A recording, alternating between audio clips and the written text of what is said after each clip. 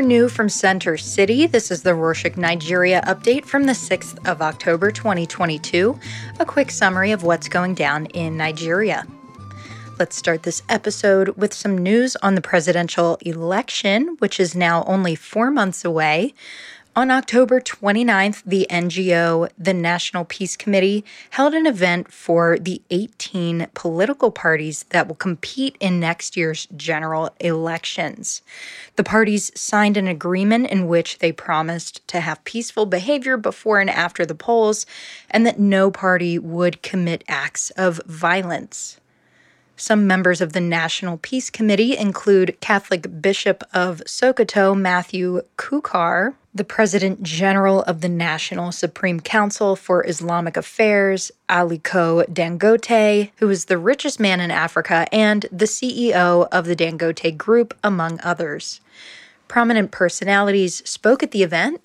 Former President Goodluck Jonathan said he expects the country to raise the ballot bar in the continent by conducting a peaceful, free, and fair election.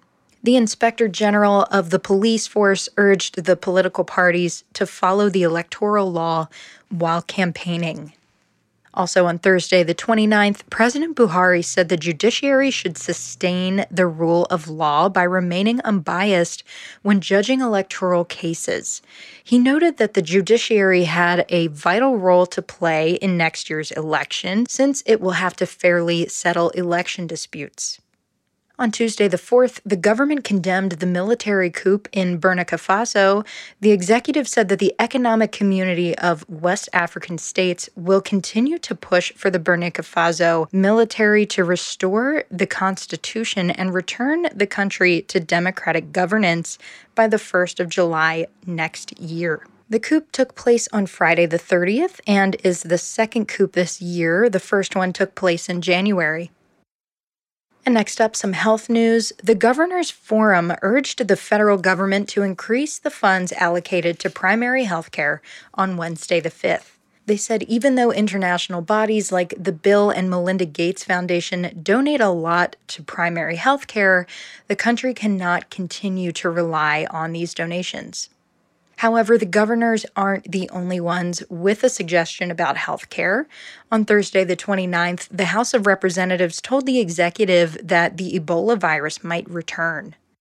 There has been an outbreak of the virus in other African countries like Uganda.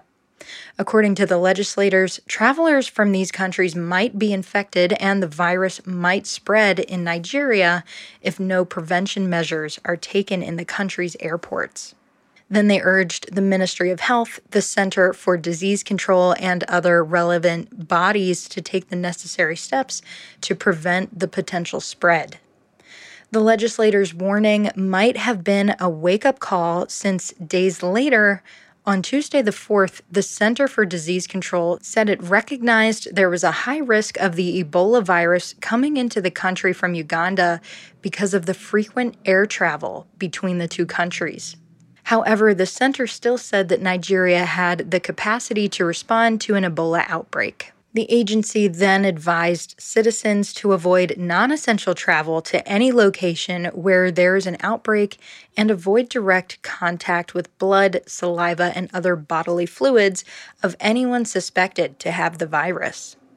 On that note about traveling between African countries, Ethiopia stopped using visas on arrival to travelers from Nigeria on Tuesday the 4th. It also said that it was compulsory for Nigerians coming into Ethiopia to have their yellow fever vaccination cards. This means citizens must now get a travel visa from the Ethiopian embassy before traveling. However, none of these changes apply to travelers that are only going to do a stopover in Ethiopia. Let's move on to some news about the economy. On Tuesday the 4th, the Senate president said Buhari will present next year's budget before a joint sitting of the Senate and House of Representatives on Friday the 7th. The executive forecasts the annual inflation rate at 17%, the gross domestic product growth rate at almost 4%, and an exchange rate of 435 naira against the dollar in the budget. The price of crude oil was benchmarked at $70 a barrel. And speaking of oil, the Nigerian National Petroleum Corporation became the country's largest retailer of petroleum products after it bought the retail stations of Oando on Saturday the 1st. This means it took over almost 400 stations of Oando.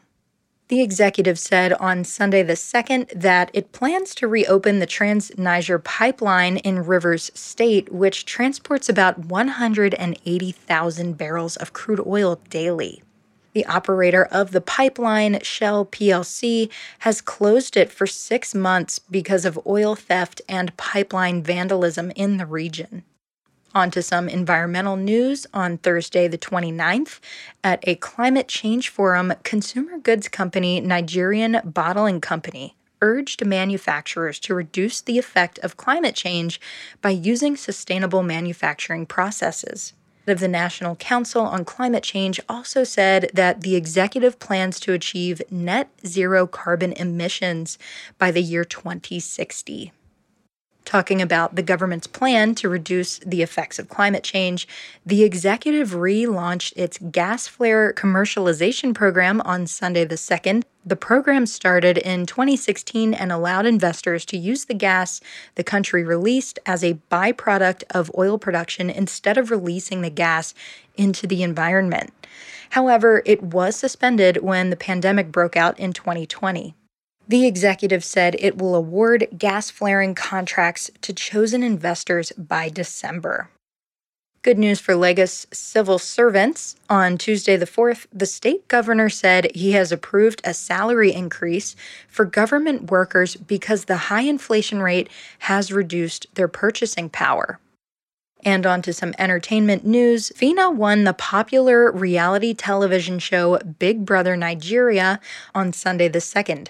She took home about $200,000 in prize money after 72 days on the show, while Brian and Bella finished in second and third place, respectively. Phyna wasn't the only one to win this past week. Musician Tems won the award for Best Collaboration at the BET Hip Hop Awards ceremony on Wednesday the 5th. She won the award for her contribution on the song Wait For You, where she was featured alongside Future and Drake, while Burna Boy lost out in the category that he was nominated for. The day before, on Tuesday the 4th, the Advertising Regulatory Council of Nigeria filed a suit at the Abuja High Court against American technology company Meta and AT3 Resources, its local advertising partners, for violating the advertising laws of the country by showing unapproved adverts to citizens. The agency is seeking a $50 million penalty, and it claims the unapproved adverts led to the executive losing money. And finally, some sports news. There may be a chance for Nigeria to hold the 2025 African Cup of Nations, best known as the AFCON competition. The Confederation of African Football said on Friday the 30th that Guinea will not host the competition because it does not have the necessary facilities. The Confederation added it would work with the country to build football facilities that will help it bid for other competitions in the future. Other countries can now volunteer to host the competition. And talking about football, Ibrahim Gusau, the former chairman of the Zamfara State Football Association, won the country's elections for president of Nigeria's Football Federation on Friday the 30th. The former president of the federation, who was in office for 8 years, refused to run for another term since the pressure on him mounted when the football team did not qualify for the 2022 World Cup. All right, that's it for this week. Thank you, as always, so much for joining us. You can support us by subscribing to our show, and this way you'll never miss an episode. Let us know your thoughts and ideas by emailing us at nigeria@rorshok.com. That's RORSHOK.com. Say go bay.